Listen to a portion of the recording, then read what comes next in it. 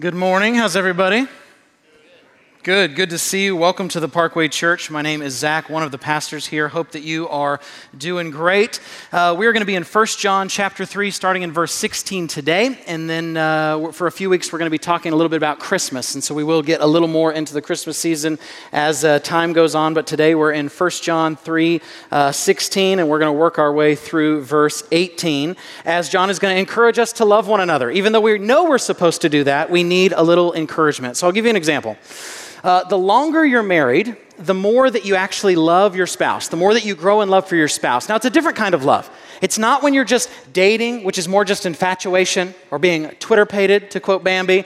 It is a deeper type of love, but you also have to be encouraged to love because sometimes you can start to grow selfish. And so, for example, the first year that I was married, if Katie asked me to do something, I would just do it.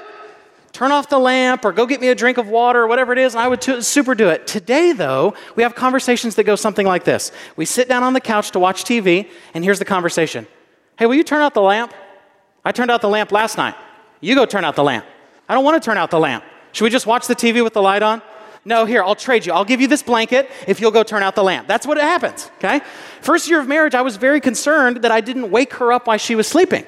So sometimes I snore, and sometimes I'll snore myself awake. You ever do that? There's never a time I hate myself more than when I'm laying there, I'm like, and I like choke myself awake, and I'd look over to make sure I didn't wake up Katie. I'm like, okay, good, didn't wake her up. But now, she'll wake me up, and she'll say, you're snoring. And I will say, that means I was sleeping, doesn't it? And then I'll roll back over. Okay? So though we love each other, we also have to be encouraged to love one another. The same is true in Christianity. We love each other. We know we're supposed to love each other, but what John's going to do is he's going to encourage us in that love. And this is the corollary to Jeff's passage last week.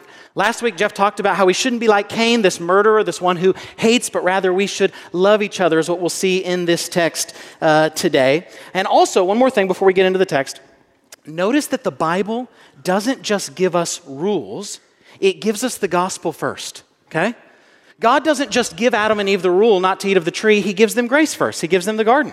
He delivers the Israelites out of Egypt before he gives them the law. Here in John, we've already seen that John has talked about who Jesus is. That if somebody comes claiming a new Jesus, a different Jesus than the church has always worshiped, that they are a heretic. He's given us good theology and the hope of redemption, that if we sin, we have an advocate, that we can be forgiven for our sins. If we confess our sins, he'll forgive us of our unrighteousness. After the Bible gives us theology, after the Bible gives us grace, then it gives us the rule. Then it gives us what we should do. So keep that in mind. The Bible doesn't just give you rules, it gives you grace. And then, because you've already been given grace, you're already made right before God by faith alone in Christ alone, then you're given what that should look like in your day-to-day life. So let's pray, and then we will get into verse 16. Almighty God, we come before you today as confessors of the Christian faith, the historic Orthodox faith. We confess that there is no God but one, and yet this God is Father, Son, and Spirit, that the Son is co-equal and co-eternal, eternally begotten of the Father, and that the Spirit is co-equal and co-eternal, eternally proceeding from the Father and the Son. And we love you. We pray that you would bless this time. We pray that you would bless the teaching of your word. Your word is already inspired. Would you help me not get in the way of that? Would you help our sin and our presuppositions not get in the way of that? We thank you for this text. In Christ's name, amen. Verse 16a, that's the first half of verse 16. Let's see what it says here. By this we know love, that he laid down his life for us. Okay, now listen to what I'm about to say because this is huge. So much of the Christian life is you knowing that God loves you, okay? You knowing that God loves you. If you don't know that God loves you, if you think God doesn't like you, you think God is angry with you, you think God is disappointed with you, that will affect everything else you do. And this text just gave us how we can know God loves us. So let me ask you this question. If I were to ask you, how do you know that God loves you, what answer would you give? Maybe you say, I feel like he loves me. Maybe that's your answer. That is a terrible answer. Do you know why? Because your feelings can lie to you. If you think that God loves you because you feel like he loves you, what are you going to think when you don't feel like he loves you? You're going to think that he actually doesn't love you. So if I ask you, how do you know God loves you? You might say, well, a lot of things are going well in my life. What's the problem with that answer? When things go poorly, you're going to think that God doesn't love you. You might say, well, I think God loves me because I'm not suffering. What's the problem with that? When you go through suffering, you're going to think that God doesn't love you, despite the fact that in the Bible it seems like God loves those the most that go through the most suffering. You might say, well, Zach, I know God loves me because God answers my prayers. What's the problem with that? You're going to think that when he doesn't answer your prayers, he doesn't love you. Or you might say, you know what, Zach, I know that God loves me because that's what my mom told me when I was growing up. That's what my grandma told me. That's what a pastor told me. Well, what's the problem with that? These people could be wrong. These people tell you all kinds of things that are wrong.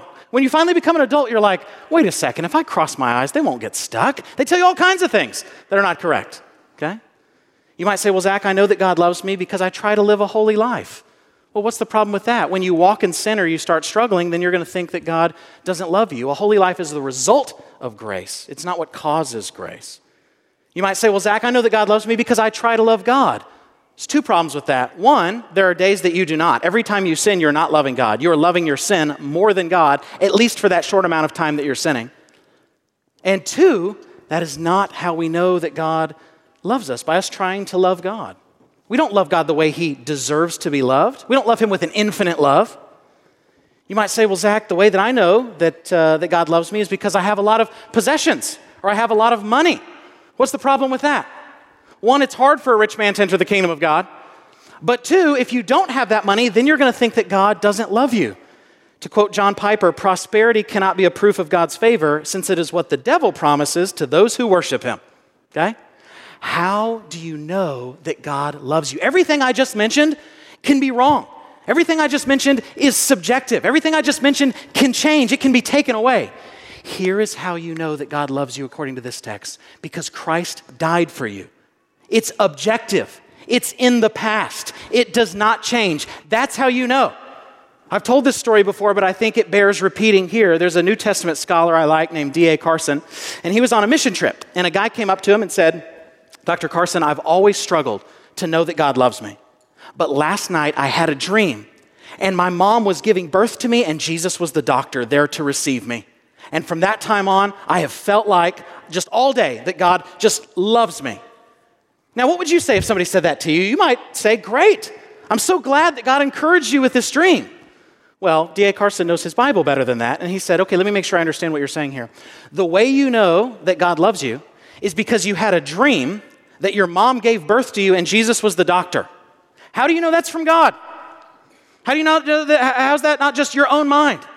How do you know you didn't just like eat a bunch of bad Mexican food and go to bed on a full stomach and have this weird dream?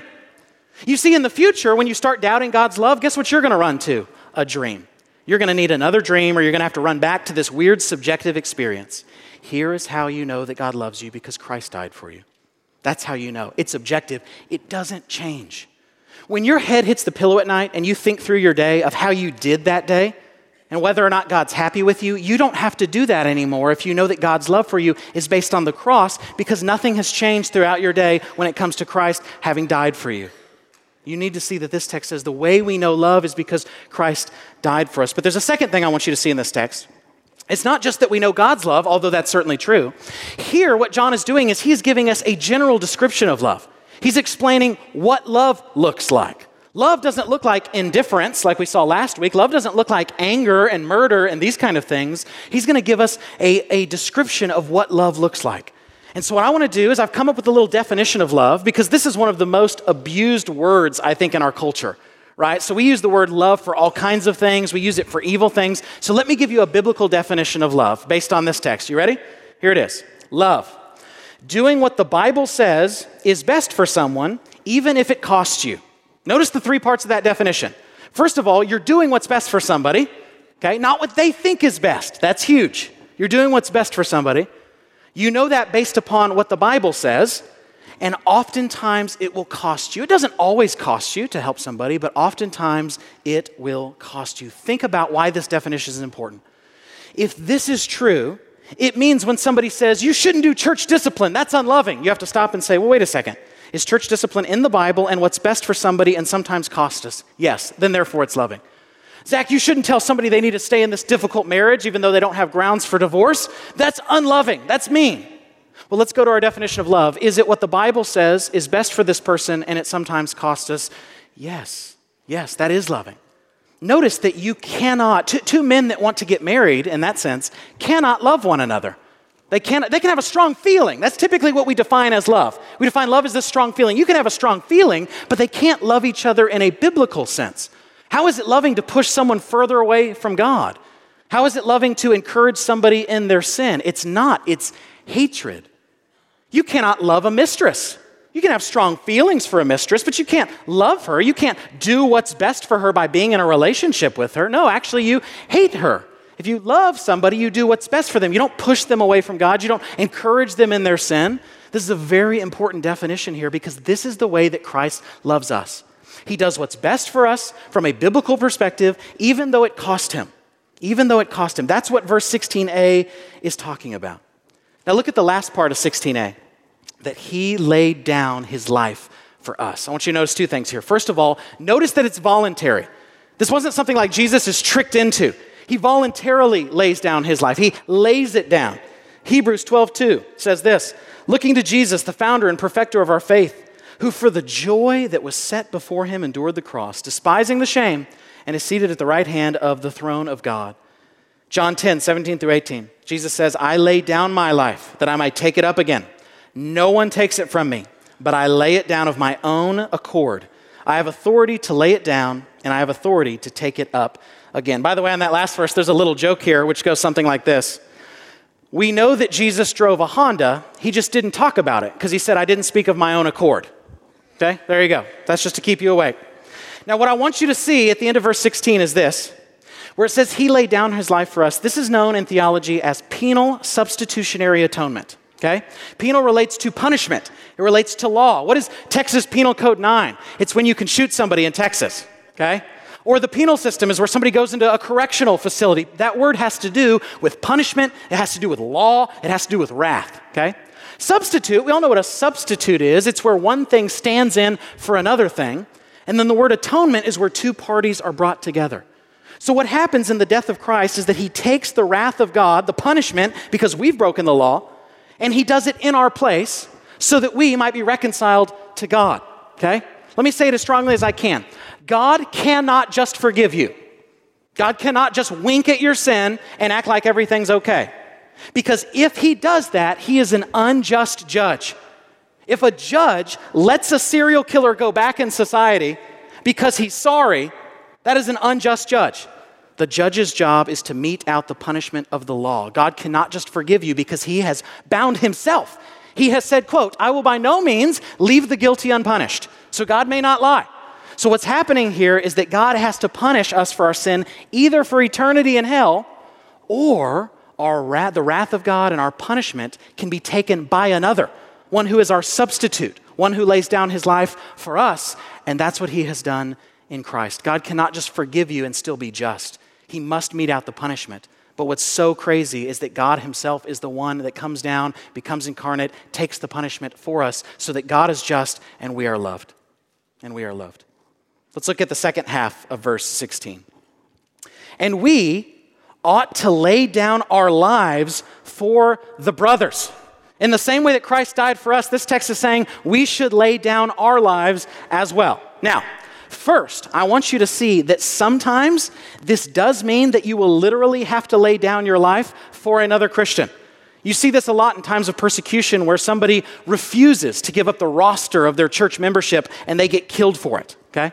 I'll tell you about one of the most intense phone calls I've ever gotten in ministry. I was working at another church, and I got a call from a guy who does ministry in Muslim countries. He helps get people out of Islam and into Christianity. And he called me and he said, Zach, we've got a guy over in the Middle East who's a leader in Hezbollah. You know what Hezbollah is? It's like a Muslim terrorist organization. Think like ISIS or Al-Qaeda, okay? We've got a leader in Hezbollah, and he's just become a Christian, and he has two questions. One, what does he do about baptism? And two, how does he share the gospel with his Muslim family? Because if they report him or somebody sees his baptism, he will be killed. And I said, okay, let me put this burrito down and I'm going to call you back. Okay, I'm going to do a little research and I'm going to call you back. And so I knew the right answer, but I just wanted to check because if I give him the wrong advice, this guy dies. Okay? So I call a guy, his name's J. Scott Bridger. He's this expert on Islam and Christianity. He did his PhD in that. He did 4 master's degrees in that. He speaks fluent Arabic. He was a missionary in the Middle East. And I'm like, hey, Dr. Bridger, I've got a question about a guy who might die because Hezbollah stuff. Do you have a second? He's like, sure. And so we talk and we go back and forth and we formulate a game plan. And so I call this guy back and basically say, okay, here's the 2 things you need to tell him. 1, he is required to get baptized. That's a biblical command. But he doesn't have to go do it in the open square, right? He can do it secretly in somebody's basement or something. That's totally fine. He's not doing that because he's ashamed. He's just trying to not make himself a martyr. If you become a martyr, great, but you don't shoot for that, okay? You don't shoot for that. And then when it comes to sharing the gospel with his family, he is required to share the gospel with his family, but he has to do so in a smart way. He has to be as shrewd as serpents and as innocent as doves. And so what they decided to do was there was a Jesus video that was in Arabic, and he decided to show his family that video and then just kind of ask them, what do you guys think about that? And he was going to start making inroads with sharing the gospel with his family. So sometimes being a Christian will cost you your life. There will be a risk as you love other people that you could get killed. John 15:13 says this, greater love has no one than this, that someone lay down his life for his friends.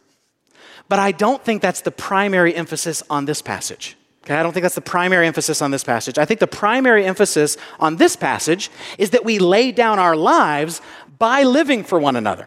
Not always by dying for one another, yes, maybe sometimes, but that we lay down our lives by living for one another. How do I know this? Because the very next verse we'll look at in just a second talks about helping Christians in need, and you can't do that very well if you're dead. Okay, just basic physics there for you. So the idea is not that we just die for each other, which we might be called to do. It's that we live our lives for one another. We serve one another, which, by the way, is sometimes more difficult, okay? So if somebody tries to break into my house at night, I have no problem dying for my wife.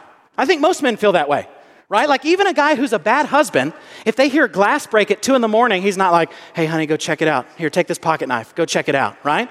For me, I'm like, yes, this is finally happening, and I'm getting ready, okay? I'm excited about this. And that person is going to have to go through me. By the way, if I ever get subpoenaed, I need you to not say that I said that, okay? That person's going to have to go through me to get to my wife and to my kids. It is easy to lay down my life for my wife. You know what's really hard? Getting my socks in the hamper. Getting my bowl in the sink or in the dishwasher. Dying for my wife is easy. Living for her is much harder. And so I think you're supposed to see here in this text this idea that yes, we might die for one another, but you're supposed to see if Christ is willing to die for you, are you not willing to help your brother? That's kind of the idea that's going on here. Really all it's saying is the same thing that's in Matthew 22:39, which is this: you shall love your neighbor as yourself. Okay? Now, I need to say something real quick before I move on. This is a little sub-point. This isn't the main point, but I need to say it anyway. I have heard multiple pastors, when they're talking about this verse, you know what they spend all the time on? Talking about how you should love yourself. When they get to this verse, they talk about you can't give something you don't have, so you need to love yourself. You don't have to tell humans to love ourselves. We do that just fine, thank you, okay? The emphasis on this passage is not that we need to love ourselves. We love ourselves too much. The problem is that we don't love others. That's the idea, that we don't love others. Most of our days are not spent thinking about other people. We think about our job, our family, our retirement, our plans, our vacation. We're stuck in traffic. We're not letting that person over because us. And if there's anything left, we give it to others, okay? That's not loving others as yourself. I was sitting in a counseling session one time. I get counseling because I messed up. And I was talking to this counselor, and I said, man, I feel like I struggle with a lot of self-hate. That's what I said, a lot of self-hate.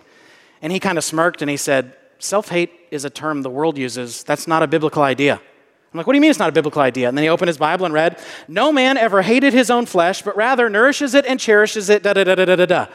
He goes, there's no such thing as self-hate. The problem's not that you hate yourself. It's that you love yourself more than God, and that's your problem. And I was like, no, that's not it. And then 2 seconds went by, and I was like, yeah, that's it, okay? I was like, what do you mean there's no such thing as self-hate? He said, okay, so you're saying you have self-hate, which means you don't want to have self-hate, right? I said, right. And he goes, so you actually want to do what's good for yourself. You always do what you think is best for you. Even the person who commits suicide thinks that whatever's on the other end of that bullet is better than what they're going through. The problem is not that you need to tell us to love ourselves. We do that just fine. The problem is that we don't love God. The problem is that we don't love others. Okay? Verse 17.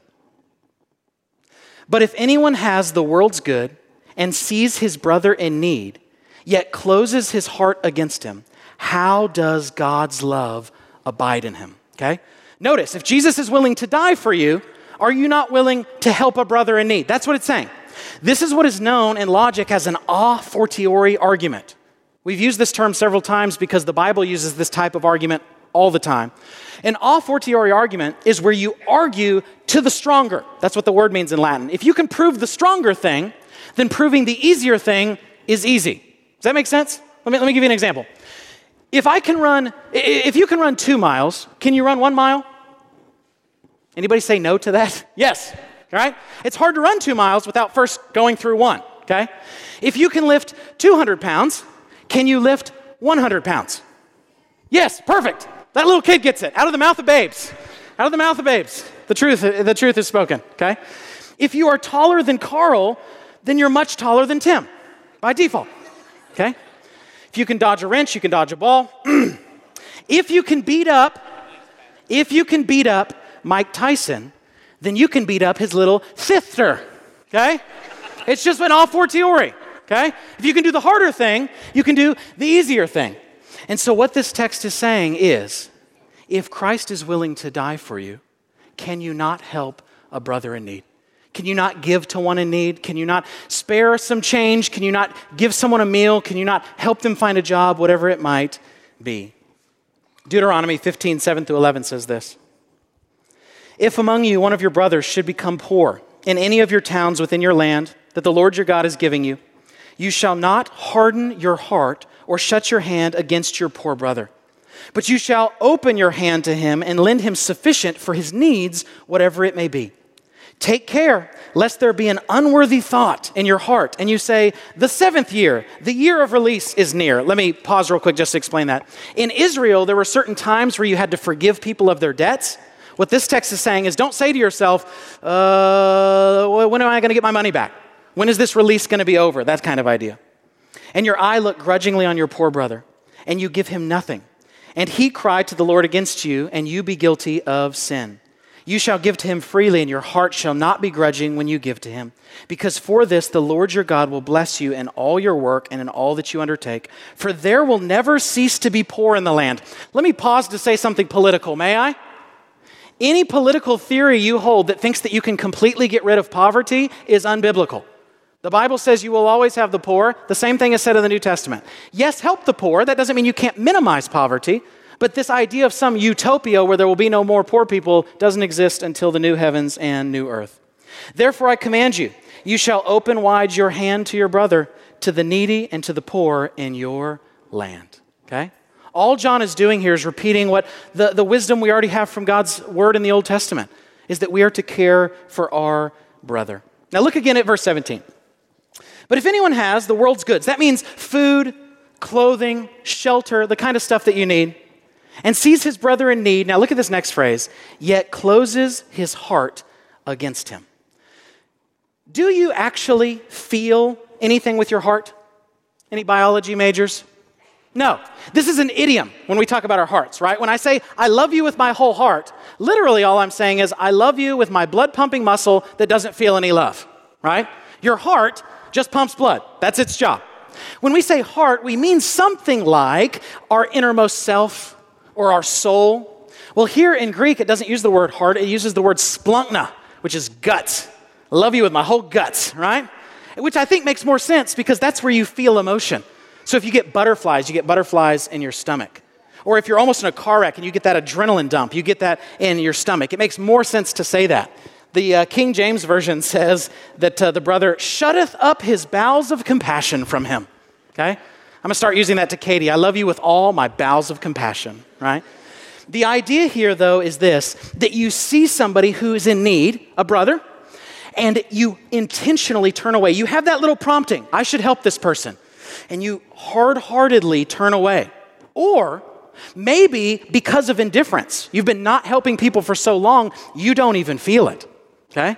That's the idea, is that you see someone who has a need and you turn away from that inkling inside of you that lets you know you should be helping him. This is what I do anytime somebody asks me to help them move, okay? If you ask me to help you move, guess what? I'm busy that day. Doesn't matter what day it is. I will find something to do and schedule it that day, okay? I will shutteth up my bowels of compassion against you, and I will not help you move your 500-pound fridge, okay? Now, let me ask this question. Verse 17 is very simple. Christ died for you. Are you not willing to help someone else who's in need? Let me ask this question, though, because we have to do whole Bible theology. Okay? The heretics become heretics because they ignore what the rest of the Bible says and just focus on one verse. So let me ask this question. Does this mean that if somebody asks you for money, that if somebody asks you for some other thing, that you give it to them every single time? Is that what this text means? That if every time somebody asks you for money, that you give to them. Doesn't Jesus say in the Sermon on the Mount, give to everyone who asks of you, to give and not to turn away? Are there ever exceptions to that? And I would say, yes, there are exceptions to that. Let me give you a few reasons why. First of all, notice that the context here is brothers. There are other passages in the Bible about helping the generic poor. This passage is specifically about helping Christians who are in need, okay? Next, sometimes what people need, remember our definition of love, right? It's doing what's best for somebody according to the Bible, even if it costs you. Sometimes what people need is actual help and not just money, okay? Let me say it a little stronger. Let's say you take all the money in America and you give everyone an equal share of that. Will they all have an equal share in 10 years? No. Guess what? Some people will get rid of it really quickly and be poor again. To quote Ron Swanson from Parks and Rec, capitalism, God's way of finding out who is smart and who is poor, okay? The problem is not money. Money's a symptom of the problem. The problem is something broken in the human heart. We either idolize it, we idolize money, we love it too much, or we use it poorly and make poor decisions. Lastly, you're not to give to somebody if what they're asking you enables them in sin. If what they're asking of you actually hurts them. Let me tell you a little story. I've never told this story publicly, so you get to be the first to get to hear this. First church I was ever at was at a little Baptist church up near the Red River, okay, where Texas and Oklahoma meet. And we lived out in the middle of nowhere. So my wife and I, we lived in what is called a parsonage. Do you know what a parsonage is? It is where the church gives the pastor a house, but it's not a very good house, and it's on the church property, okay? It's the worst idea anyone has ever had. Right after Adam and Eve ate the fruit, they thought to themselves, pastors should have parsonages. That's what they thought, okay? Because one, you don't get paid as well because they're giving you this terrible house. And two, you're always on the clock. 24/7, 365, anybody that wants to can just go to your house/church, okay? And try to get help. Now, we lived near nobody. We were out in the middle of the sticks. It was a 15-minute drive either direction before you got cell phone reception. I've never been in a place like that, okay? That's like the moon. The only person that lived near us, there was a halfway house right next to us for people that were, trying to get off drugs and these kind of things. Well, one day, a gentleman moved into that trailer, that house near us, and things started going south from there. Okay, I thought, here's a guy who needs some help. Here's a guy who needs the gospel. Maybe he'll start coming to the church. And it turns out that this guy was legit crazy. Not just from the drug stuff, but legit crazy. His name, I won't give you his last name because I don't want to dishonor him.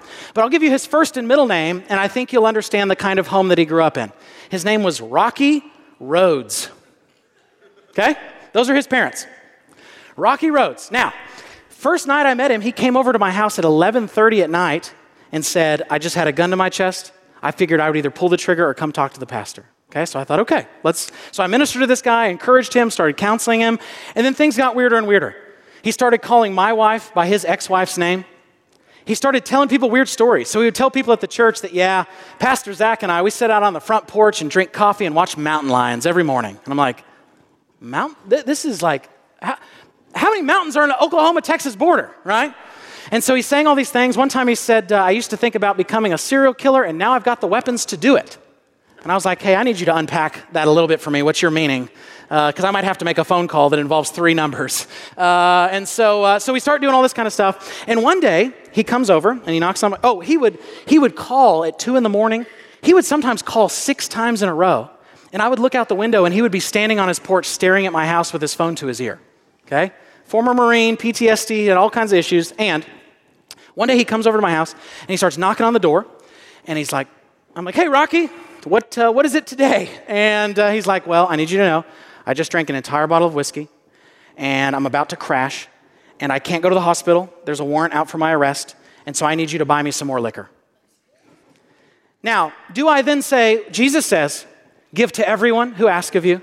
This text here says if you see your brother in need, he claimed to be a Christian. If I see my brother in need, I don't want him to feel bad from his alcoholism. Should I then give him liquor? No. I said, man, listen, I'm not against drinking. I'm against you drinking because you're drunk right now. I'm a pastor. I'm not going to buy you liquor. And he said, I totally understand. Here's what I want you to do instead. Will you run to the store and just buy me a whole ton of NyQuil? And I was like, this was back when NyQuil had alcohol in it. I was like, hey, man, I'm not as dumb as I look.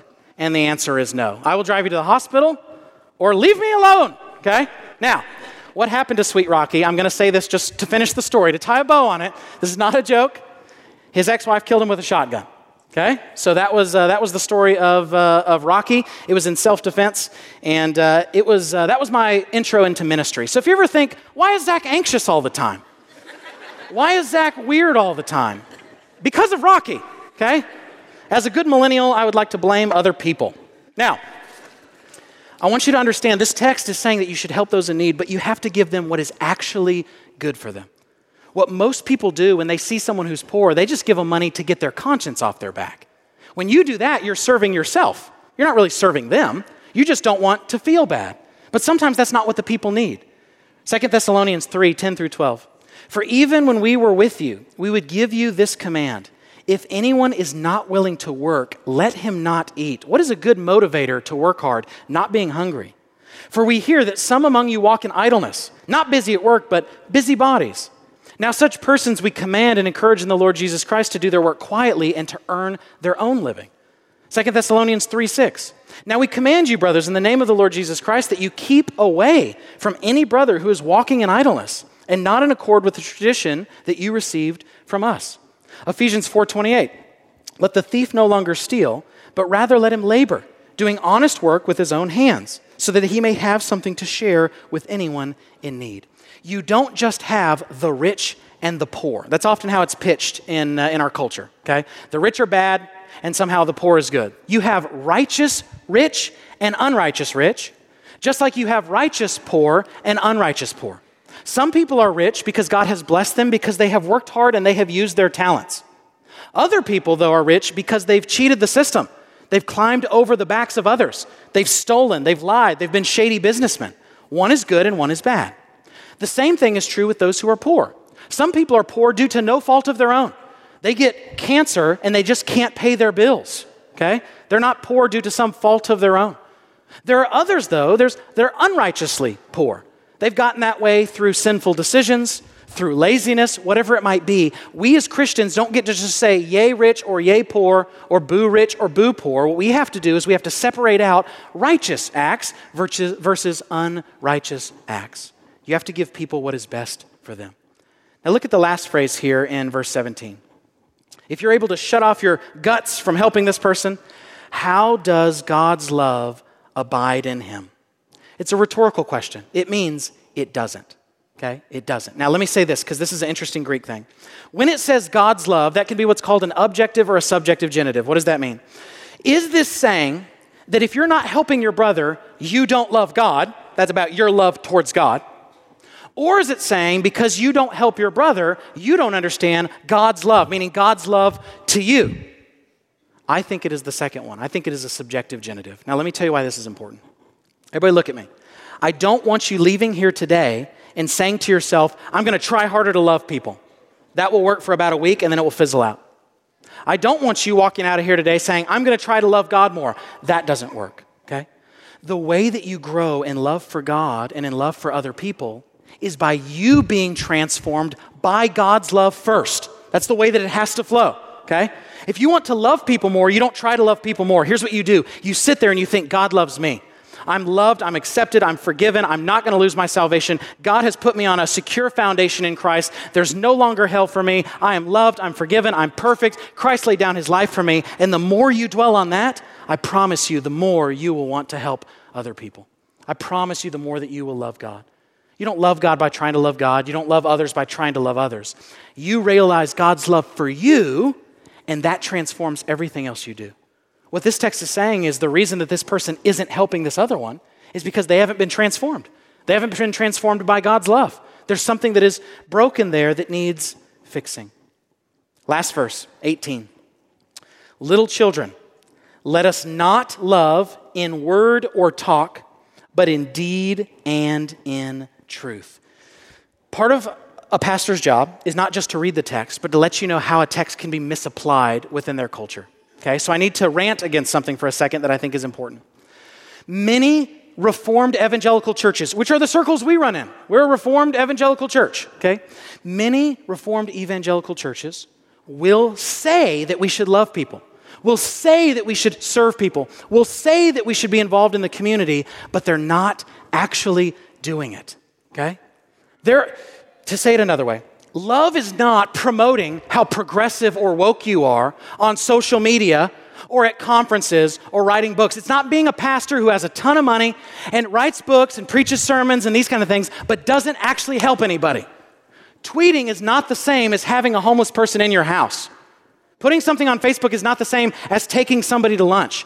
This command is not that you do 21st century phylacteries where you make your righteousness seen before men so you can sell more books, but you don't actually help people. Love is also not trying to get others in society to do something that you're not doing, okay? The command, church, is for you to help the poor. It's not to put somebody into office to care for the poor so you don't have to. By the way, those people don't actually care for the poor. They love the idea of poverty. They're millionaires. They don't care or know any poor people. They just know poor people are easy to manipulate when you give them hope. The command is for you to care for the poor, not to get other people to do something you're not willing to do. I have friends that will say, we need to be caring more for the poor. And I'll ask them, what have you done to care for the poor? Well, for 1 hour last year, I served at a food pantry. Okay, so Jesus dies for you, and we're commanded to love one another, and you're saying out of 365 days, you gave up an hour, and now you think you're on a high ground to say the church isn't serving the poor. Why don't you do it? Why don't you take the log out of your eye first before you start looking for specks? You actually have to do what helps them. You actually have to do something that works, okay?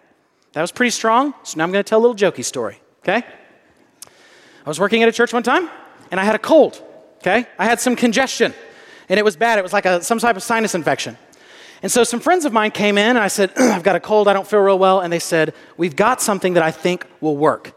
And I said, okay, is it like medicine that will decongest me? They said, no, it is this type of oil. Now listen, if you're a pro-oil person or against oil person, I'm just telling a joke, okay? I don't care. It's adiaphora. Do what you want, okay? Do what you want. And so they brought in this thing of this scented oil, and I said, okay, I'm an open-minded person. You wouldn't think so. You wouldn't think so. I've said a lot of really harsh things, but I can be open-minded. And I said, okay, do I drink it? Because it's down here. This is where the bad is. They're like, no, you don't drink it. I was like, okay, I don't want to drink oil. That's good. I said, okay, maybe I can put it on my hand and rub it on my chest because it does have a strong scent. Maybe that will open up my lungs. Maybe it's kind of like Vicks VapoRub. Maybe it will help me. Do I put it on my chest? They said, nope, you don't put it on your chest. I'm like, what do I do with your magic nard? What do I do with this? And they said, you need to put it on the bottom of your feet. And I said, okay, I'm an open-minded person. And so I put it on the bottom of my feet, and they came back 30 minutes later, and they said, how do you feel? And I was like, I feel the same. I feel the same. My office smells like foot Christmas, but other than that, I feel exactly the same. Nothing's changed. You see, they had good intention. You can even have good intention and it not actually help. What this text is saying is let us not love in just word or talk. Literally, it says word or tongue, but in deed and in truth. James 2:15 through 16. If a brother or sister is poorly clothed and lacking in daily food, and one of you says to them, go in peace, be warmed and filled, without giving them the things needed for the body, what good is that? Literally, when somebody asks me to help them move, I say, be warmed and well fed. That's what I say, as a quote of this passage here from James, okay? 2 more things, then we'll be done. First of all, look at what it says, let us not love in word and talk. That means not only love in word and talk. That doesn't mean you can't say anything loving. Like you're helping somebody and they're like, thanks for helping me. And you're like, I hate you. I'm just doing this because 1 John 3, right? You can say loving things. It means don't only do that, but in deed and in truth. I want you to see this last phrase because I think it's interesting here. What does it mean to love in truth? In one sense, it could just mean truly loving, doing what's helpful. But I think that there's a bigger thing here where it's saying love is what accords with the rest of the Bible. So let me say this. You can't help somebody. You can't really serve somebody until you've done theology, because you don't know what's actually helpful. When somebody comes to me and they say, this other person has wronged me, I don't immediately sympathize with them. Do you know why? Because I don't know yet if they're the victim or the victimizer.